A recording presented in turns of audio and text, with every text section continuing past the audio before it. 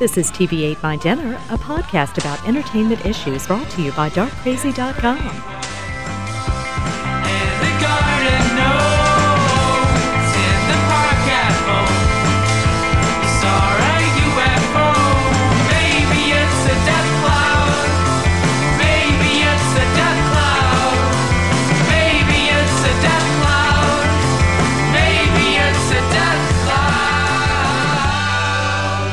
You're listening to TV8 My Dinner. My name is Sean. I'm sitting here with Brooks and Andrew. Hey, everybody. What's up? Hello. What's up, world? All right, yeah. How's it going? Pretty good. Can't think of anything crazy news to report. I haven't been on in a little while. Trying to think of. I saw District 9. Enjoyed it. So did I. You guys covered it pretty thoroughly. So. Yeah, the forum is all over District 9. There's been much discussion. Well, I think it's the best movie of the summer that I've seen thus the best far. movie I've seen all year, probably. It's the most optimistic for me because it's an original concept. Yeah, and I really do. And I give it a lot of leeway just for that alone. And it did deliver. Like, I was afraid that, well, yeah, it's an interesting idea, but it's going to be all bleak and weird, and it wasn't. It was just a bunch of just fun, ridiculous running around, and gross effects and stuff. It's pretty effective. There is one part that I had actually discussed with Andrew earlier that bothers me, and this might be a little bit of a spoiler alert. If you haven't seen it, you probably don't want to listen to this part. Just skip ahead to like 2 minutes. At this point, if you haven't seen it, then you're probably not interested. Well, that's not true. There's lots of movies that I haven't seen in the theater that I'm interested in seeing. I just can't get out to the theater, but I do want to see them when they come out on DVD. But anyway, all right. I don't understand how the ship is stuck for 20 years. They end up above, no one's freaked out about that at all. Well, one of these days that's going to run out of gas. So that's not going to be it for Johannesburg. What you find out eventually is that there's this one or two of the smarter aliens that are on the ground are able to get the ship going again once they've gathered up enough fuel to get the little shuttle going. Once they get on board the master ship, it just turn it right on and go like it's nothing. But if that's true, how did they get stuck in the first place? What happened? Well, there's a lot of weirdness. There's been some debate on the forum or discussion as to, we keep comparing it to alienation, and sometimes people forget, were they supposed to be slaves in this, or is that alienation? It's well, that's alienation, but at the same time, well, they're like a worker class in this one. Yeah, they're it's the same concept where this sort of secondary citizens get stuck in the cargo bay of the ship and just end up on a planet where clearly they have no idea how to drive it. And you don't know if the guy from the movie is part of the bridge crew or whatever, but the rest of them barely have a brain cell. No, that I understand. But what I'm saying is there is the guy on the bridge crew. He knows how to do it. And so how did they get stuck in the first place? They never explained that. Well, they might have had a mutiny or something. And then that guy, because it shows the thing dropping off, and then it's we don't know where it went. It's you don't know where this huge shuttle ship went. Yeah, you didn't even get come on, man, you got to get the Monster Quest people on this. You can't form some kind of trajectory. Look at it. I was I think we have some footage of it. Here's the view. Here's the angle. Here's where it fell. Go look. I think there were people under the ground under it when it came in. Exactly. Oh, this guy. Oh, it was under this guy's shack the whole time. Why didn't we look here? It's directly under the hull on the ship. Yeah. I am curious also. I mean, I thought it was really neat how it's obviously, like you said, it's about apartheid and things like that. I mean, it's completely a parable about that, obviously. But I didn't get that. Yeah. What are you talking about? That's You're madness. Crazy. Terrible.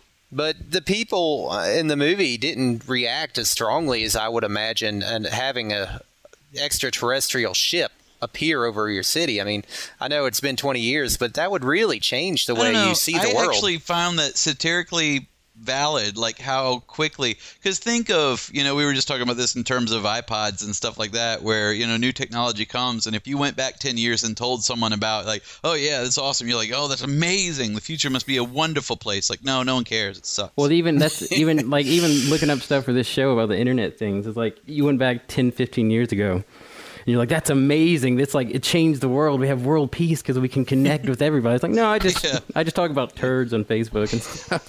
Really, exactly. I think really there's a lot of talk about Facebook on the forum for different various reasons, but As Greg started a Facebook revolution. That does a Facebook, the cave book. Me, I'm like to pictures of things. I'm bored now at work. I want to start a site called My Face, where it just combines the most annoying elements of both. My Face tweets. How about just lookatme.com? Is that taken? Because that's what I love about all these sites. It's like, do you want to get on a forum and discuss ideas? No, whatever. I'm going to get on Facebook and tell people what I like about things where there's not really a forum there for them to retort. Here's what I'm doing right now, and this is what I like about stuff. I'm not a fan of the social networking either, and this is kind of related to our subject tonight. But I really do think, that's sort of the... I mean, people enjoy it. But well, and I enjoy it. I sound like I don't like this stuff at all, but I really do enjoy Facebook and that kind of stuff for what it is. Like, I like being able to go post pictures. But, it's so immediate now that it is completely superfluous. Like, if I post 10 pictures, everybody else is posting so fast that within 10 minutes of me putting those pictures, no one even sees them on their wall. Oh, because there's too many people updates. I just got back from the bathroom. Yeah, how many friends you've got? Yeah, and someone had to show me how to go, because I don't care about who I allow to be my Facebook friends. That's not a big decision. But I don't care what they're doing either, so someone had to show me how to go hide them so they don't show up. The little inane comments don't bother me while I'm trying to keep up with people I actually like, not just ones I'm being polite to. And let me say this as well. We've got the band thing, me and Andrew. And a while back, he set up Twitter accounts for all of us because we were going to make as part of our website, we could tweet. And of course, I said, well, I'm probably never gonna, but go ahead. And then he made one for me, and I have 10 subscribers now, and I have literally never made a tweet. It's not all porn stuff though. A lot of it is. I saw your profile, and I think you might get well, some people if you have certain things, some of it's porn, but if you have something in your description, or if people do that, they try to follow you, so then you'll follow them back. And if you look at the people who send you emails, it's if they're following over 1,000 people, then it's retarded. It says tweeter like Twitter. Yeah, Twitter. What are we even talking about anymore? It's is the world being written by Roald Dahl now? Twitter is getting no childish. idea what anyone is saying. Yeah, Google and Twitter and stuff. It's getting childlike. Yeah. Did you tweet on Twitter? And Hulu. Google my Facebook. Hulu. I know. I poked you. Big Goo Gaga. Yahoo. Exactly. It's all caveman talk. It's I'm telling you, Idiocracy. that's where we're headed. Yeah, exactly. Ouch, my balls. I'm baiting. Leave me Go alone. away, Peyton! We just, in fact, Brought to you by Carl's Jr. After a few months and increments, that movie gets more relevant. Because I was just talking to someone the other day, and we were driving, yeah, they're at your house? Yeah, let's go watch it. Let's refresh Idiocracy and its relevance to us. It's really one of those movies where the movie itself isn't very good, but the first 20 minutes or so are awesome to me. The little elements, if I read the script, it wouldn't connect. But when you hear little elements, when you hear like clips the of it, and all that. When you hear clips of it, it's awesome. When Mike Judge is on NPR, you heard little clips of it, well, I guess it is good. And I was explaining it to Aaron at work, and I was like, well, it's about this, and it sounds better when you're describing it. And I was like, but it's really not as funny as it sounds. Oh, I think you have to watch it more times. The nuances, it comes off as extremely obvious when you first watch it, so you don't think there are subtleties, but there are. It's a Napoleon Dynamite the best scenario. Yeah, but people picked up on Napoleon Dynamite faster. It had a more universal appeal. Halfway through that movie, you start picking up on it. When the cops come to get them, and they just start shooting up the car for no reason, and then they shoot a rocket launcher and it hits a plane and the plane crashes, and then they just start shooting their guns in the air because everyone's just so excited for violence that they don't remember. It's got electrolytes ever. Yeah, Brando has what plants crave. What are electrolytes? Do you even know? And that clip that brought to you by Carl's Jr. He's like, why do you keep saying brought to you by Carl's Jr.? He goes, because we get paid every time we say it. It's like, I thought somebody smart would figure that out. That's the best. I don't see no plants growing in no toilet. But then when he first figures out that he's in the future in this hospital where they're just hitting buttons with pictures on it, like a McDonald's. But he's looking out the window and he realizes he's in the future, and he just sees this big overpass highway and it's broken, and there's just this pile of cars under it, and you just see a car driving off the end. Like they don't. Like that is the world we're starting to live in now, where we have this technology, but it feels like it's inherited, and we don't know how it works. We just have some rudimentary idea of how to work it. Like you can turn it on, but you don't know what it does. That's what I feel like we're in that now, and I feel like stuff like Facebook is like that. What are you going to do with a tool like that? Well, I'm going to tell people what my favorite movies are. I guess what is the purpose of it? Just to meet new people? Is that what it is? To me, I thought that the purpose of it was touch, I guess. Yeah, that's what I always liked about MySpace, and I do still have people that I don't really get to see very much, and you kind of keep in touch that way. In this way, instead of just emails, you're posting little pictures and stuff, so you are keeping each other up to date. But then you always have one person that's like 20 times a day telling you everything that occurs to them. It's like Facebook is not the replacement for you actually thinking inside your own mind. Or taking quizzes like, which rock star am I? Mm-hmm. Or, yeah, what kind of Jedi would you be? Yeah, throwing sheep at each other, starting farms or something. Melissa's always having people like giving her cows and stuff. I don't even know what's going on. What is even? Yeah, it's like the world is just because I was going to say utter nonsense, but I didn't mean it that way. It's starting to sound old. Yeah, you got to see that video, Sean. That's really funny. Well, you haven't seen that? I don't think he has. There's the Coen brothers made a little short. What was that thing for, Andrew? I don't know. It was just some film festival. For some little film festival, but they made a little short, and it had the guy from Josh Brolin in it. It's really funny. I don't think that's fair for him to enter shorts in film festivals. That's a little greedy. Yeah. A little greedy, Coens. I don't think it was in. I think it just played before something. No, he wasn't trying to win the awards or something. It's just something he made for fun, and it's really like good. A camcorder or something. It looks like, I don't know. It's probably film, but it looks real unfinished. That's cool. That's like Noah Baumbach on the Kicking and Screaming DVD. They have like this digital short that he made. Oh, that's awesome! With Carlos Checkout. Yeah, it really is. That's so funny. Butler and Conrad. I love that thing. That's really funny. And it's just them, messing around. I mean, it's good quality for a digital, but it's just like them running around shooting a digital short. They're not running around. They're in that room making plans. Making just like ridiculous improv comedy stuff. It's really good though. Usually I hate improv, but I was really impressed by that. Well, filmed improv in that sense, ad-libbing is okay because they always have the ability to edit. I don't like stage improv where they're just like, give us a scenario and we'll play it out. It's always stupid. But I mean, when they're just ad-libbing lines, there's still a structure. I'm not a big fan of like Curb Your Enthusiasm, that kind of stuff, but not because it's improv. I just don't like that kind of. I've been listening to some songs from a few years ago, and I've been listening to that Destiny's Child song, Survivor. Remember that song? You've been listening to that lately? I listen to it a lot, I got this new album, this Destiny's Child album. Like, I've been studying Windows it. Down. Did I not preface that story by saying that I was listening to older songs? Yes. No, but it's only like that one song. Destiny's Child. It's retro. Windows down, up, full volume. Just, I'm a survivor. I'm not going to give up. Doing that little head bob thing. But it's like, you thought it'd be stressing, but I'm chilling. The lyrics are pretty fun. At all. There are not two words in that song that rhyme, I don't think. Have you noticed that?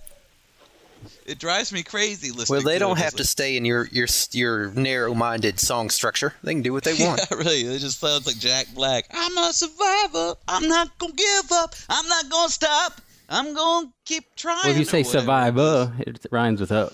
Survivor. You change the actual like vowel. The most basic. What's sad is that song seems like, to me, like a work of art compared to some of the later songs that she's made that are people, like, we were just discussing Kanye and how much he loves her video. The best video of all time? Yeah, the best video of all time. That song, to me, is nowhere near as interesting as the Survivor song. I haven't heard any of Beyonce's newer stuff. I mean, her solo stuff, when she first started coming out, I thought it was fine. I'm not saying anything about that. It's catchy, Say my name, say my name. That's Destiny's Child. Like, to the left. That's the one you're thinking of. Everything you own in a box to the left.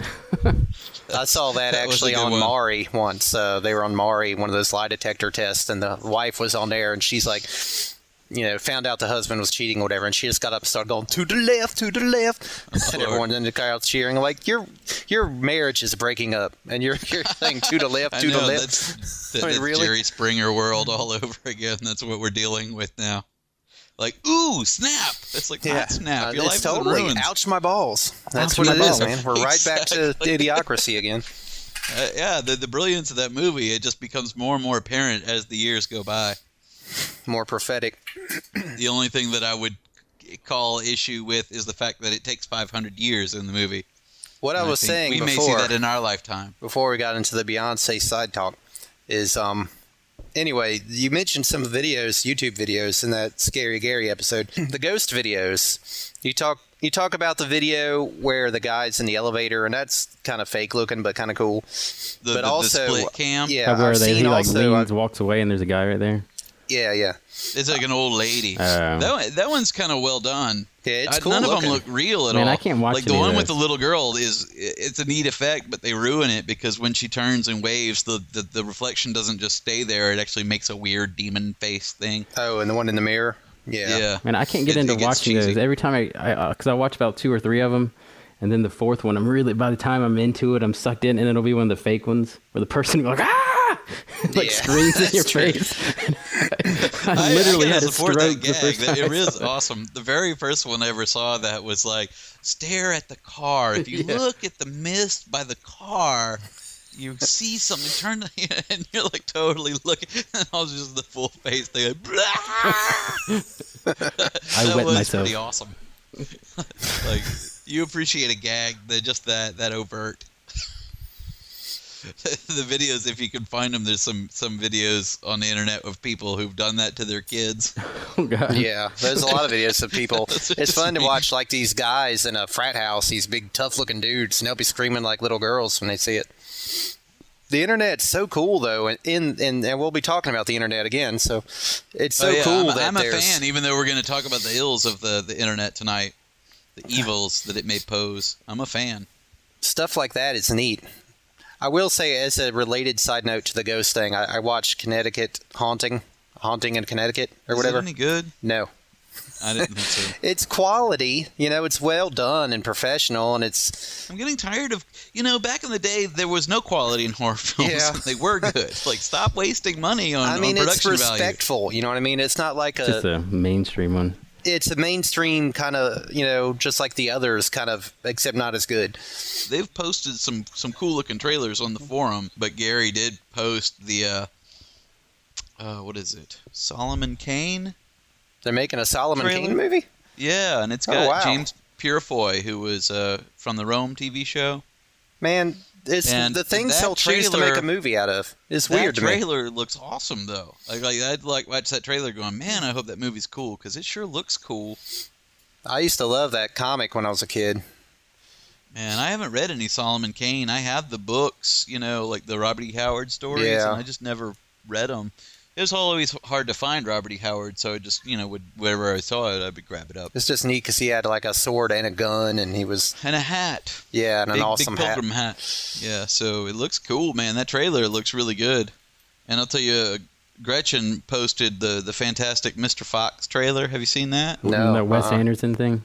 It's wild looking, yeah. It's an adaptation of that animated book. one. But yeah, stop motion animation, and they put all this care into. It's a behind the scenes. She didn't post the trailer. It's behind the scenes she posted, and it looked like how they wanted everything to look real handmade and stuff. And I saw the trailer when we went to see that 9 movie, and I thought it looked fun. It looks like a Wes Anderson movie with claymation puppets.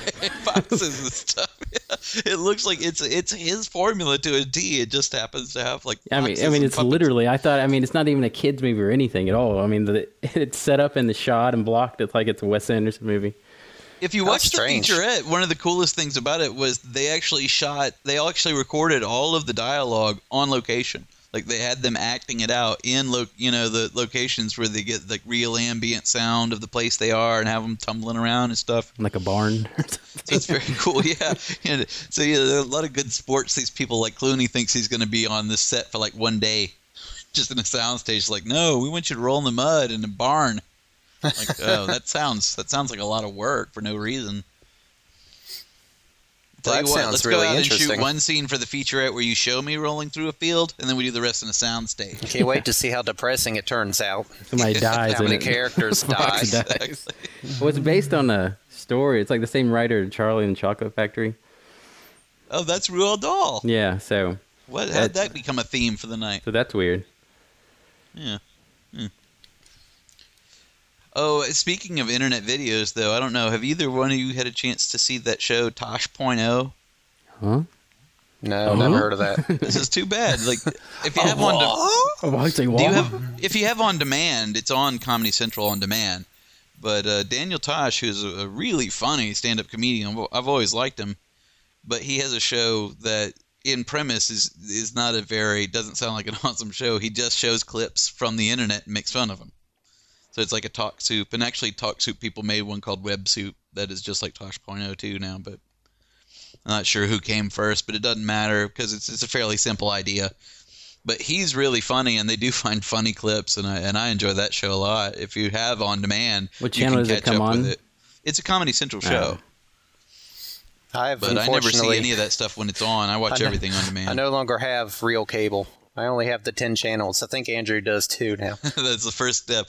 By going off the grid, I mean we stopped having cable and we still have internet. So what grid did cable TV put you on that the internet doesn't?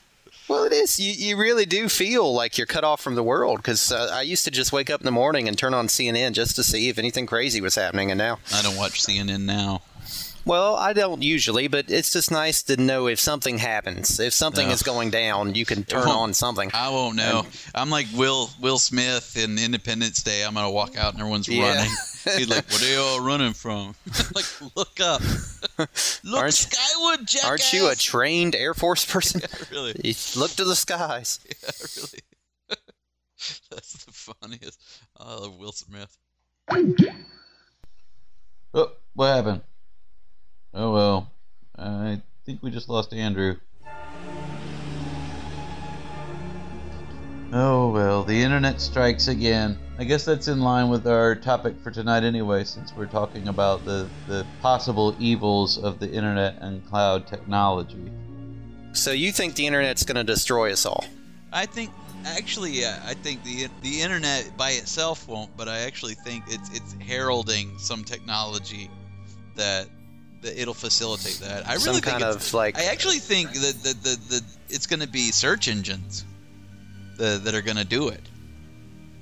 They're going to gain their own intelligence and decide that they're tired of looking at stuff are for going us. to happen because the algorithms that they're developing for search engines are so advanced, and they're trying to teach them context and parallel processing and all these things that we have very few advantages over computers as far as thinking, and they're bridging that gap. Well, they're still made by us. That's one advantage that we still have. Yeah. You're still made by me. That's going to put a ceiling on how smart you can get. I'll tell you that right now. Well, yeah, but think about how they were 10 years ago. Well, that's the parallel processing thing. A human being, and you meet people who are like that too. A human being has the ability to take all these different random factors that don't seem related and actually formulate some kind of plan. We have the ability too to pull from the random. We have the ability to perform heuristic thinking. We can take something and go, I don't know how that works, and I don't know what this does, but it seems to me, based on observation, that if you do this, this is the result. What I'm scared of is not that they will intentionally want to take over, and that'll happen, but I think what you see right now is we've automated so many processes that we're wanting to put them in charge. I run into that at work all the time. It's like with the software we put in, it's like, why can't I just do this and have it build my schedule for me? It's like, it can, but we don't have it do that because we want you to do it. We want a human in charge of that. It can, and based on my personal observation, it could probably do it better in a lot of cases. But what are you fighting for? Like, they're like, well, that way I wouldn't have to do anything. It's like, good, then you can be fired, knock it out. Because that's how that happens. That's what happens. That's where the whole world is going, why can't we set this up so I don't have to do anything? It's like, do you really want a world where you don't do anything? Is that the goal? That's what's scary. And that's where Brooks, you were expressing your fear of the cloud. Yeah, well, my fear of the cloud isn't that people will give up working. I have different fears of the cloud. Well, what I think is funny about all this stuff when you look at the history of computers and the internet is every advancement is just like space exploration. Every advancement came from some paranoia of foreign powers. Well, that's true. Because that's really where... it's all about military, really, right? Well, yeah, because, it's like that's right how after... we got the internet. ARPA got founded, like, right after the launch of Sputnik. Like, 1957 was Sputnik, and 58, that's where... Well, it was ARPA then. It became DARPA. But... the Advanced Research Projects Agency was what it was called at that time, but it was founded by the Department of Defense. So it's the Defense Advanced Research Projects Agency. We want the worst possible acronym. Can we get that? At least it spells something that it isn't just a bunch DARPA. Of consonants. Yeah. But that's what's funny is the whole reason they founded ARPA was they didn't want us to be surprised by technological advancements from other countries. So they developed ARPA. RAND was actually around years before that. Like, I think 1946 was when the RAND Corporation, when Project RAND was actually brought out. And that was the Air Force that did them. RAND has got a lot of cool stuff because they basically developed, like, scenario construction and a lot of the principles that you see in just basic project management now. A lot of that was being kicked around by RAND. I should have gotten the URL, but you can actually go to RAND's website and download a lot of their old memoranda. Because I actually did get, there's an old memorandum that was like the foundation of the internet, and it's called On Distributed Communications, and it's all about a decentralized, which the internet isn't, but it uses some of the principles of decentralization. But because the whole idea of that was after the Cuban Missile Crisis, they were like, we need to figure out a way to have a communications network that could survive a nuclear attack. That was the basic foundation of the internet, and that's where this memo came from. That's pretty hilarious to me now, though, considering that we have 0 attacks and my internet goes down all the time. I consider my internet the least reliable thing in my life. If I drop out tonight, and it's a possibility. They don't want my message to get out. Like, whatever. But that's kind of funny to me because, that was for RAND. RAND didn't develop the initial internet. But what's interesting about this is when we start talking about singularities and these intelligence explosions, like there are these epochs that you look where all of a sudden people were separately coming up with all these awesome ideas that contributed to each other. And the internet is a good example of that. When they didn't have the internet before the internet, so when good ideas came along, there wasn't this immediate communication, but there were a lot of different people out in the world coming up with these awesome ideas real close to each other in the late 60s, especially. But that's like 1969 was where the ARPANET came around. And they were independent. Like, you get a guy comes along after ARPANET, and then all of a sudden, because right around that time when the ARPANET was getting developed, you've got this whole other, I think it's at Bell Labs, where they were developing Unix, like the first super operating system. And in the same place, but for very different reasons, they were also developing the C programming language, which became pretty integral to developing a lot of communication protocols that made the internet possible. C is still out there. And Unix is very different than it was back then, but Unix is still around as a basic framework. But it's kind of funny to think, and in these places they were coming up, because when we're talking about a network, we're talking about like they linked 4 computers together, and they're like, whoa, hold up. Well, I actually think somewhere in this original RAND memo, he talks a little bit about. I wish I really did read a lot of this, but a lot of it is boring. It's fascinating to see it, but it's kind of funny when you think it's like this looks like you made it, at home, and now we could blow you away with the graphics that we can do, and he's like doing stuff that looks like you made it in Paint and photocopied it. Yeah. The basic principle of a distributed network like that is that you wouldn't have you don't have, because it's about not having nodes at all. We still do have nodes in the internet. We still have central hubs that relay communication, but there's certain redundancies and all that. What he's talking about, this was like a lot of what they were talking about was the possibility of having an actual peer-to-peer sort of network where everything is its own node. So he's talking about a fully modular system in that respect. I would argue, though, that distributed computing that we're using right now is sort of taking a page out of that playbook. Because when you talk about the cloud, the basic principle of the cloud is what we're already doing, where you have basic functions that you can run from an external source, and there's different ways you can do it. Yeah, and the actual term itself comes from like phone networks. Like that's how they started using that. So it's like what it's derived from is an actually simpler idea, not a more complicated idea. But it's kind of funny when you think about that. Like what people primarily use it for is like we do it on the show. You save data on the internet. Like you don't have to store it on your actual computer. That's the cloud. But they also have more, and we do this all the time too. You actually run applications from the internet. When you do an email, that's what you're doing. You're running an application from an external source. We've been doing this forever. What they're getting into that's getting scary, that I think is what was bothering Brooks, was the idea of you actually having your operating system. Yeah, having everything online. Well, just mainly because my connection is so bad.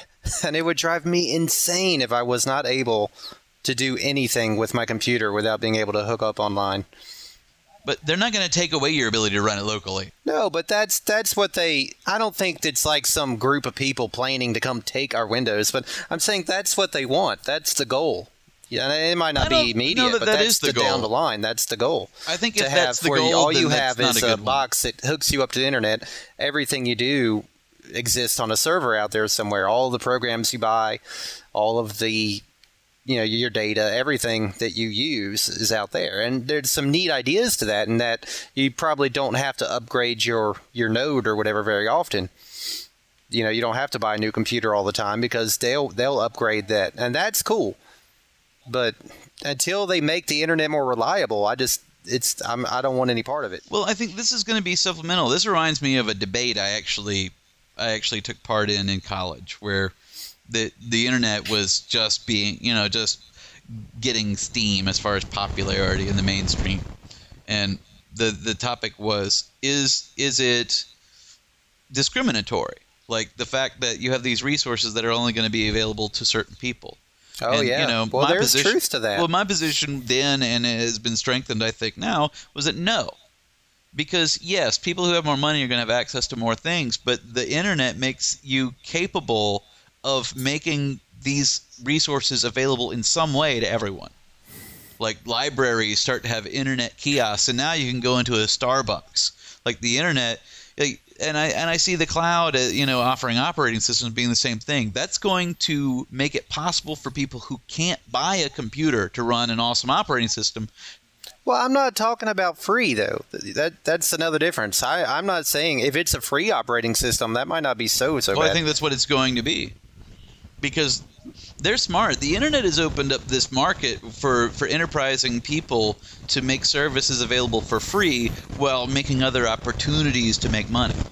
As a gateway. I'm looking at it right here. On distributed communications introduced the idea of data blocks, which is basically the same as data packets for transferring data, which is pretty much all anyone does now.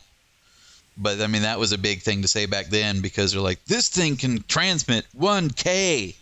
Yeah. If we keep going at this rate, we'll probably have as many as 200 computers in America by the end of the millennium. The thing with cloud, and it's different than distributed processing. I actually think that distributed processing is a neat idea. I really like the idea of distributed processing. It's not the same thing. It utilizes the cloud. But it's not the same. The cloud is a grand concept. It's a broad concept, the cloud. Like I said, we're in it now. I like the idea of like they do now. If like NASA, I guess, has some kind of program where they have a bunch of data they need to go through, and so you can sign up and sign up your PC to be one tiny little part of it. and go through a tiny little part, and then they get a bunch of others doing their tiny little part.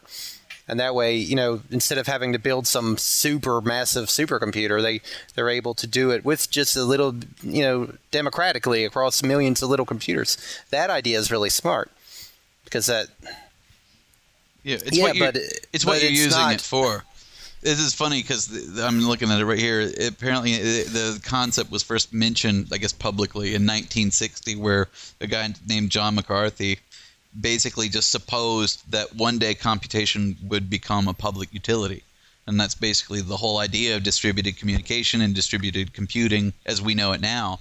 Because now you've got like research groups that are out there, and this is actually very cool, who will ask you to download and install their app on your computer, and it runs in the background, and they can use some part of your computer's ability to process information to do little bits of data. This is where I think that's the SkyNet. That's not the same thing, though. I'm just saying, and here's the difference in my mind, and I haven't given this too much thought, but clearly, when you're doing that, you're sending your job out to be done by a million other computers. One of those computers goes down, it's okay. Mm-hmm. That's the Baron concept. That's the distributed communication, the decentralized is that, okay, my operating system exists on a Google server. Something happens to Google, I have no operating system. All my data is like on one server. And I'm not necessarily just talking about Google, but that's the concept of cloud that I don't like, is that you're centralizing more than you're distributing. People act like if they have when enough you say cloud, it sounds like there's this big vast thing, but really it's just you're going to a smaller number of servers. Well, yeah, and controlling a larger number of data. It's total decentralization, but I think though you've got more servers in the mix. You just don't have as many central nodes, because really when the technology would be like this. If you were using an operating system on your computer, even if the operating system were online, it's going to have to cache so much information for you to be able to process it on your computer. Now, as long as Google on their end has a sufficient amount of redundancy with these servers, you could potentially, the server you're working on with your little operating system could totally go down and you not even know it, if they do it properly. Well, we think that, but I mean, we haven't really seen any evidence of that. I think that's part of their PR campaign, is that, and I like Google products and stuff. I'm not against them. I use Gmail and everything too, but I'm just saying that we don't know that they can't be taken down by North Korea if they really got around to looking into it. I think we'd have bigger problems, though, at that point. When you're like, I just lost my Word doc to North Korea bombed Google. What you're talking about, though, Sean. This is what you're talking about. But that, to me, is not the danger. Our security, if we put so much of what our day-to-day activities... You remember in 1999 when Y2K was scaring everybody because they were saying planes were going to fall out of the sky because computers run everything. Mm-hmm. And people were really scared of that for a minute. And there is some truth to that. Like, what happens if we say, you got bigger problems? Like, yeah, that's what I mean, bigger problems. Well, we put too much faith into these concentrated servers. But I'm still saying it's not a big deal if a virus gets on my computer, but if it gets on... Making that available doesn't negate the availability of the computer to locally process information, or to locally, like, client side computing is not going away just because the cloud is here. It seems to me that whatever Mac and Windows decides is going to be the norm, that becomes the norm. Well, I don't think that will become the norm, because I think first of all, there are too many people that won't be able to utilize it. Think about it. Ubuntu is free. No one uses it. All right, they're paying hundreds of dollars for Vista, which they hate, because they don't know how to buy into a new system. And this will be that too. Like, people who don't have access to anything at all, I see it as being great in a school environment. This is going to make, like the prediction, this is going to make computing a local utility, a public utility, because it's not going to take away your ability to buy a computer. It's going to give someone who can't buy a computer the ability to compute. Man, you're mixing metaphors, and that there's nothing. I have no problem with a free operating system that's run well. That I'm all for. But that's not the same thing as putting all your stuff out online only. Well, who's to say you're assuming that an online OS is going to require you to store your data online as well. You could still be storing. From what I've read, that's the people that are proposing the future. They're like, this is what the future is going to be. That's what they're saying, though, that you will log in to an online server, and that is where everything will be. But like those cloud proponents, there's always technical guys that overthink the future, and they think like that. Like the web boom, the .com thing, where they're like, this is going to replace actual stores. It's like, no, it's not. Well, it has in some cases. Well, stores that deserve to go, but the bottom fell out of .coms too, because it's a wonderful supplement to regular commerce, and that's why it thrives. It has remained. Amazon proves that. I mean, they basically created a bookstore online that could compete with all the major chains, but it didn't make those chains go out of business. I tell people this all the time because I'm trying to sell my books online, and we have T-shirts and all this other kind of nonsense. And besides the obvious, which is that people don't want it, there's a real concern there, because people don't typically browse shop online. What they do is they go to the store like I did today, and you look at what the prices are, you look at what you want, and you see it in person, and then if you don't like what you see necessarily, then you go look for that thing online and buy it. But you don't typically go browsing stores online to buy new things. You go there to find a better deal on something you already knew about. And I think, that's the way the internet has always worked, and to a great degree will always work as a supplement to the real world. And I think the cloud is just an extension of that. There are cloud enthusiasts right now that think everything's going to be online. We're going to live in a virtual world. It's like, no, you won't. We'll always need this one. It's not going to be the Matrix. It's not going to be that new Bruce Willis movie where they're all jacked in online with robots. Surrogate, yeah. It's a neat idea, but that's not likely to occur. That's actually a funny trailer, because we were watching it, and this is your ideal self? This is what you choose? You look yourself in a bad wig? Yet in your real life, where you're supposed to be all grizzled, you have a goatee, but it is trimmed into a goatee, and you have a perfectly shaved head. Like, it'd be better if he was all disheveled and weird instead of just being normal looking in his real self. Like, if you fantasize yourself as being clean shaven, then why don't you shave in real life? That you can make that dream a reality. Yeah, and had a god awful toupee wig. I mean, come on, guys. So my fears are primarily practical fears. I'm not worried that the world's going to end. I'm much more concerned of just. You're afraid of change. Is what you're afraid of. You're afraid of the future. I love the idea. Here's another thing. It's not socialism, actually. It's the opposite. I'm scared of capitalism in that I love the idea of free Wi-Fi. Like cities have this net of Wi-Fi over them, like Seattle or something, where if you have a laptop, you just hook in and it's free, and there you go. You're on the internet. What I have to pay $70 a month to a company that sucks and is constantly dropping my internet. I don't have. If everyone had free access and it worked consistently, I'd be a lot more comfortable with it. I suppose that my problem with it is that, and then one of my problems is that also, like I've said, there's the problems I mentioned before, but also I can't get on the internet without paying Comcast.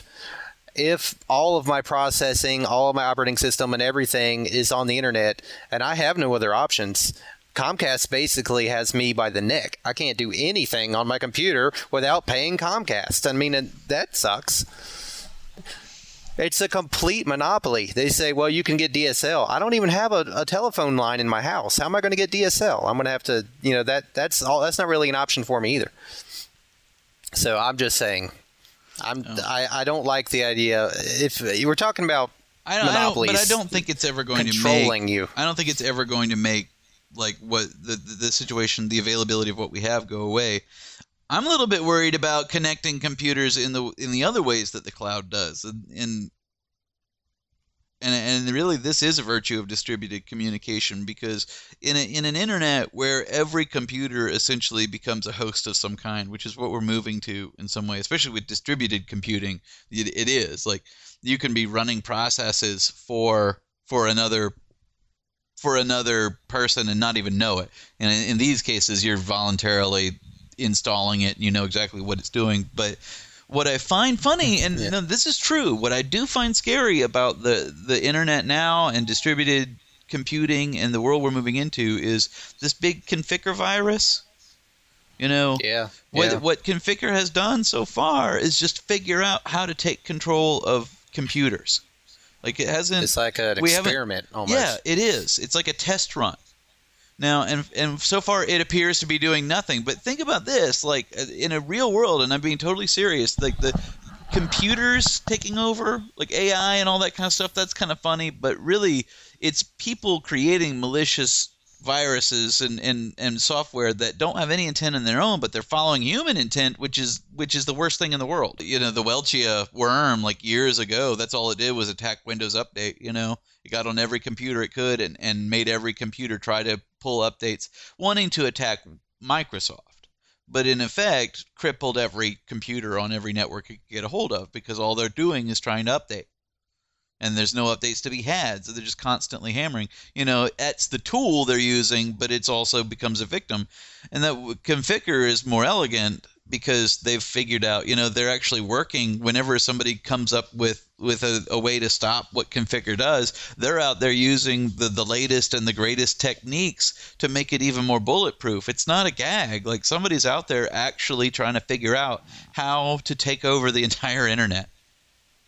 That's like a Dr. Evil kind of situation. It really is. And in a decentralized, basically modular network, an individual component is not necessary. It's not for the rest to thrive. If I could contact every computer... It's like the Borg. It is. You know, really. Because if I got on and I got onto your computer and I did nothing malicious, and I just put one of my little processes on there, do this one thing. By itself, you can't even tell what it does. So if I have 1 million computers or 200 million computers out in the world, each of them running some basic process and reporting back to me, which is actually what's going on with Configure. They're doing something, and they're contacting out. We just don't know what. Like, imagine how much that I could accomplish piggybacking on every computer out there in the world.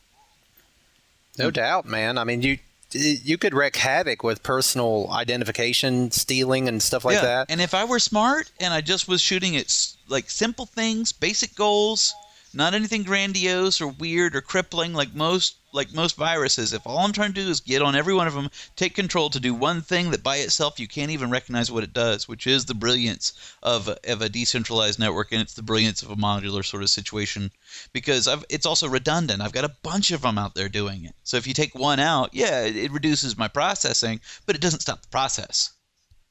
Like, there's a lot you could do. The world is this is a part of the cloud that is scary, and it's the basic concept of the internet. It's rerouting through all these dummy sites and servers and domains, like hundreds and thousands of domain names that it uses. So every time they figure out how to block some, there's more and more. And they program the damn virus so it knows to look for the virus removal. They got to rename the removal tools because it knows how to stop the process that's trying to stop it. Like, they're at least as smart, if not smarter, than the people who fight viruses. That's why I'm scared of cloud computing. Cloud OS doesn't contribute to that because your computer with local OS is just as vulnerable. Yeah, but if I lose my local OS, it's not going to destroy the world, you know. But if everyone's stuff is on a few servers, it won't be. And those get taken out. I don't think that you're conceptualizing what they're talking about properly, because I don't think what they're talking about is the opposite of that. It would be that you wouldn't have the need for these basic servers. I mean, you'd be using everything.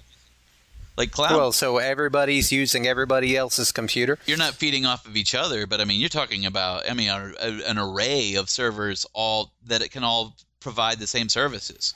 But I don't think that's making anybody more vulnerable to that attack. That's what I'm worried about. I'm not worried about just, having a wire go bad. I am worried about an attack. That's what I'm talking about. But you guys keep saying you've got a bigger problem. I'm like, well, this is part of the problem. Memorandum again. Like, this is making them less vulnerable to attack, because if you have all these redundant servers out there doing the same thing, then attack can take several of them out, maybe even the majority of them out, and you still have enough that are running basic functions. Whereas right now in the internet, you were telling me a story about how the internet is basically run off 3 servers throughout the world. That is true. There was a story just like 2 years ago where one of those things got attacked, one of the primary servers, and it nearly shut down the internet. And there's like 4 or 5 actual choke points, I guess, and one of them got attacked, and it nearly took down the whole internet. So in a true that's scary to think about. Situation, that wouldn't be possible. because any one server doesn't by itself have that kind of value. Well, see, yet again, you're putting a lot of trust into Google here. I'm not saying anything bad about Google, but I'm trying not to be cynical, but just having a motto. Our original motto was, we're not evil. That was tipping people off a little. We refined it. Yeah. Really, the very first motto, be evil. And that didn't work out at all. I know that you're a big fan of Google, but I mean, take Google out of the process. Imagine it just a large corporation doing all this. You know what I'm saying? But how do you think that we're more vulnerable now from that sort of thing than that's a much more stable paradigm than what we're doing right now? Because we're still in the cloud right now. The cloud is only governed by a minority of servers. It doesn't have that kind of redundancy. It doesn't have that kind of shared processing. Yeah, but say at your hospital you work at, are all the files that you need to do the medicine, are they all kept online somewhere, or are they kept on local hard drives? Actually, they're kept online. Really? They're kept on network drives. I mean, you're also thinking, when you say cloud, you're using it is all encompassing. There's two kinds of cloud computing as far as cloud data storage too. Like, I mean, somewhere along the line, it's being stored on an actual server. It's never. I mean, the internet is not an ethereal thing. Somewhere, some people who use cloud data storage still have an internal infrastructure of servers that are local to them that they have access to physically, and that's the safer way. I like stuff like MediaFire where we save stuff online, but we're not saving it exclusively there. That'd be ridiculous. Like seriously, I save stuff on my C drive. I save stuff on my C drive. I save stuff on my external hard drive, and I back it up on my jump drive in my pocket. And then I love the idea of both. Don't get me wrong. I love the idea of having your data online. I guess what I read was more that they were replacing. It's an added level of security. You may have read that from someone who wants the world to be that way, but that's not what realistically is going to happen. And think about it too, because the software is not all that you're paying for when you buy a computer. You're also paying for the hardware of a fast processor. In a shared processing scenario, you could actually have a basic processor, and then you could be doing most of your actual computing external to you on the cloud. So all you'd really need is a computer that can boot up and run basic processes. But you could be getting online, and you could be making a movie because you're using the processing made available to you on the cloud. Yeah, I mean Yeah, I mean that's the real digital democracy at work. Everyone will be able to do something like that. It's not restrictive to cost. I keep talking about the virtue of the modular system just for your own PC, because really you got to get out of this thinking of like this box has to contain everything I need for a computer, because there's too much that you want. The box can work locally, make it so it can work by itself, but not to do everything that you're out to do, because there's so many more options. The cloud is going to open the whole world up. Again, I'm not, all this stuff sounds awesome, but I still feel like we're presupposing a certain amount of both stability and security in these companies and their products, which might not necessarily be real. I couldn't stress more strongly to people that that's where you back up data. That is not where you keep it. Oh, but if you buy one of these little netbooks, where are you going to store your data then? Where are you going to keep all your stuff there? You can get a terabyte external drive for nothing at all. Like, to me, no, but if you're using like a software that you don't even have on your personal computer, can you save the project on your external hard drive? Yes, it's just a file. Like if you're doing a video editing or something, are you able to save that video edit Brooks, project? I'm doing that now. I'm recording an audition right now, but I save all my files to an external drive. There's nothing installed on those drives. Audition on your local computer, though. I'm saying, but I'm curious if your processing power is going to my computer.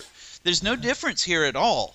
Like where I'm saving my files is a whole separate physical entity from where I'm running the computer. Regardless of format, you're still going to be able to save the file itself to a drive, whether or not it has the software installed on that exact drive. I mean, that's what we do right now. Well, I'm looking forward to the day when the internet is free. And I know there's a lot of money to be made on the internet from people like Comcast, so it's not likely to happen anytime soon. But And it bothers me that the U.S., where we are, is like behind everyone else in the world, even Africa and stuff, in terms of internet coverage and quality of internet. Because we are capitalists. You know, we are behind the world when it comes to giving out free things.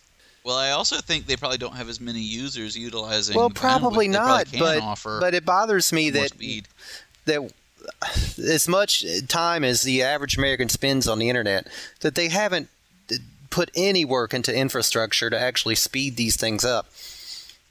We should have Wi-Fi available in major cities. I'm just saying. I don't know about I agree with you completely. I do. I think the cloud will help make that more likely rather than less. Because what I like about the concept of the cloud is it really is trying to offer the internet as a public utility. And it's doing that in this sense where if you're on the internet, then you have access to those resources. The next element of that is really making the internet available to everyone.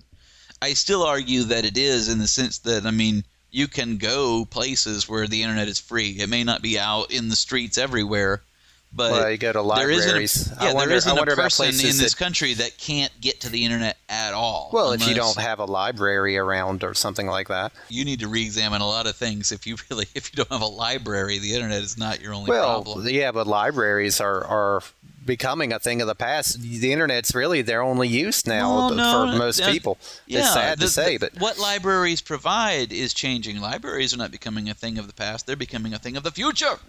Yeah, their primary concept now is more like a data lab.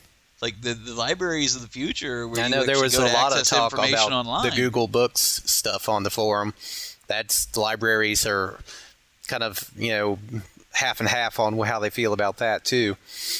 Yeah, there's a lot of cool stuff. Like, I don't want the books in the library to go away, and I don't want books to go away, and I don't think they will.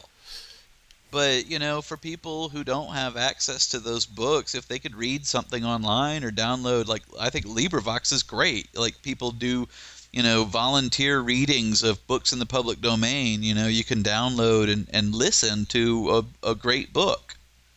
I think those are the ways where the future is really starting to shine.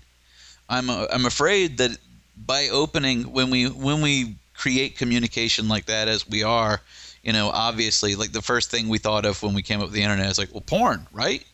Yeah, sure, of course, porn. I didn't mention that because we're already on that. Let's just assume porn. Like, well, now we've really got it fast. Like, well, we probably could do music now, right? Yeah, well, sure. Like, now it's really, really fast. Can I download whole movies? Yes. Porn movies? Yeah. Porn movies. Yes. You know what's wild? Andrew sent me this just a little link a while ago that showed some websites when they first launched, just to see how things have changed. And YouTube launched in like 2005. I mean, that's wild. That blows my mind. It feels like it's been around forever. Well, there's an interesting historical note there. Back in the kinescope days when they first invented film, you were literally going and it was a hand crank, and like one of the most popular movies ever, it sort of is Idiocracy in a weird way, was a sneeze. Yeah. Like you would just go, it was like a novelty, These old Nickelodeon kind of things was like pre-Nickelodeon, but where they'd go and they would just pay to see, like, just because a moving picture was such an amazing idea. And that's what YouTube was in its original idea. It's like, look at this, I'm watching a video on the computer. It's not uncommon for me to have 4 or 5 windows open at a time, and they'll all be playing an ad all of a sudden. I'm like, chaos, what is happening? The thing that creeps me out the worst is when you get on a site and it has, like, a person walk up onto the screen like, hi, welcome to Napster. Let me, like, jeez. Like, I remember when this used to be a much more passive experience. Now there's actually like a lady that comes up and goes, hey, Sean, what kind of music do you like? Like, oh, my God. I don't like that at all. That's I love the internet, man. I'm coming off like some old fogey, but it's not the concepts I think you're just showing your themselves. Yeah, that's probably what it is. You're just showing your ignorance. Don't feel bad. Again. You're not old. You're just, ridiculously uninformed. Yeah, you're just like dirt stupid. It really is. Yeah, it's like trying to explain color to a blind person. I just don't trust corporations behind these things, and not that I think there's an ill will there, more that I think there's an incompetence there. Oh yeah, and the more power you give to them, The decentralization is making it so that these corporations, the internet is more and more being run by the people who access it, like by the consumer. It's a fascinating idea. It's putting it in the hands of the people who use it, and they're learning that that's where the money is to be made. It's like YouTube's like, instead of creating content, let's just let any moron put anything they want on here, and then we'll put ads on it. Yeah, that's awesome. It is. It's awesome. And as the technology improves, also distributed computing and cloud networking is going to make it a lot easier for them to provide more services like that, which is going to increase what you can watch, because every epoch in the actual technology has brought an epoch of what we can get out of it. It's like, oh, well, we can do pictures, so then just porn pictures. So like, okay, well, now we have enough where you can do like something the size of an MP3. Like, well, then now you can share music. It's like, now we can do whole movies. Well, we'll share that. Each time that they have the physical capability to allow more, we're doing more on the internet with it. So it's kind of fun to see how the future is going to evolve based on, the technology making more stuff possible. That's what I love about it, because they figured out how to passively make money. And I think it's amazing. It's like, to be able to provide services at no cost to the consumer where you still make money is the perfect form of capitalism. It actually proves that capitalism could work. I don't think they've actually made money on YouTube yet. From my understanding, they haven't. Well, apparently you set yourselves back. You got a few years to work off. Yeah. $187 billion. Like, man, I don't know. We got to stop making bids when we're drunk. I didn't realize there was that many zeros. And people will pay just for the eyeballs. That's the thing. They're like, we have 1 billion eyeballs here. We could, Well, it's true, because if you're wanting to tap into the zeitgeist, that's an easy way. I mean, you can start putting stuff out there without having overt advertising. You're still affecting the market. Because what I like about forums and what I used to like about MySpace with the blog and stuff is like you'd post a blog and then just forget about it. And then anytime somewhere along the line it's there, static, pretty much forever, someone come post a comment like a year later and you're like, oh, new comment on my blog. That can't happen on Facebook because there's this constant scrolling wall. But I mean, other people are putting stuff on there. I mean, everything you put on there, I mean, no one's scrolling down to see what someone said yesterday. It's already 1,000 things. It's lost immediately. It's like saying something out loud. At least when you have a blog, you've posted something and it's going to show up in a Google search or something. Yeah, it's there. But the Facebook thing, it's like it phases out. I love the internet. I just want to go on record as saying that.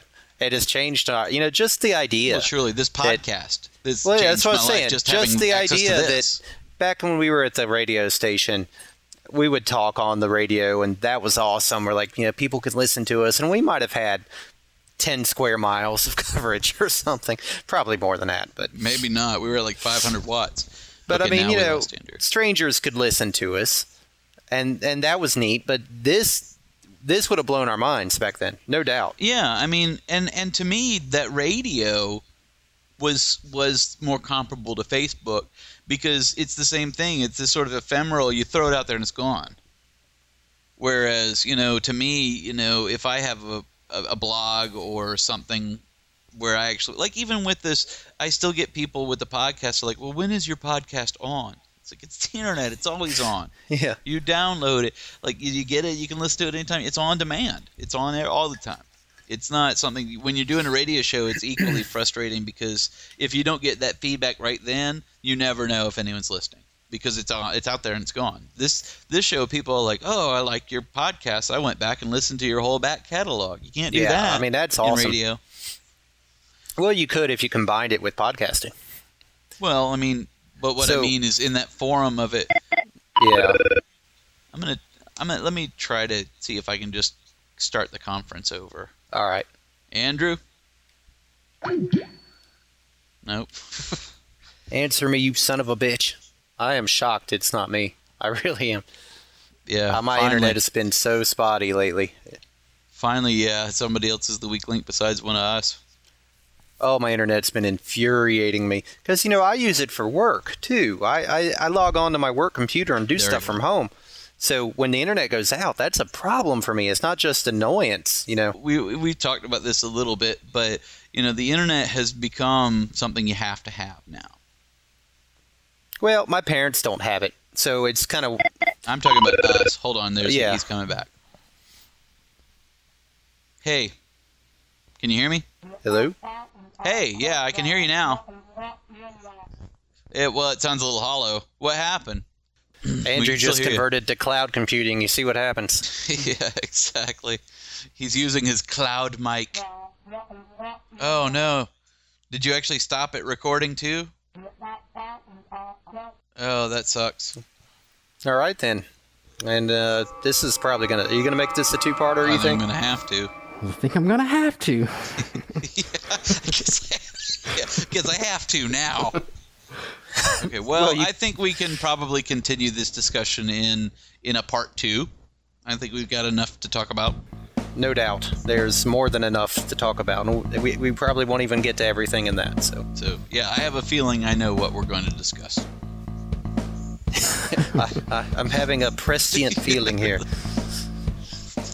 All right, TVAMD4.com is the website. Let us know what you think of part 1, and tell us what you want to hear in part 2. It's not going to matter because we're going to record that right now. It's already happened. But Forum. Really. Time has already happened. It's not linear. That's a funny way to say it. Time has already occurred. It is real. Yeah. Forum.tv8mydinner.com. Go there and... Where you've already written on. Sorry. And read the post you've already written in the future. Awesome. Okay. My name is Brooks. I'm Sean. And I'm Andrew. And we'll see you next week. This has been TV Ate My Dinner. Don't forget to visit our forum at www.forum.tv8mydinner.com. democratize.com.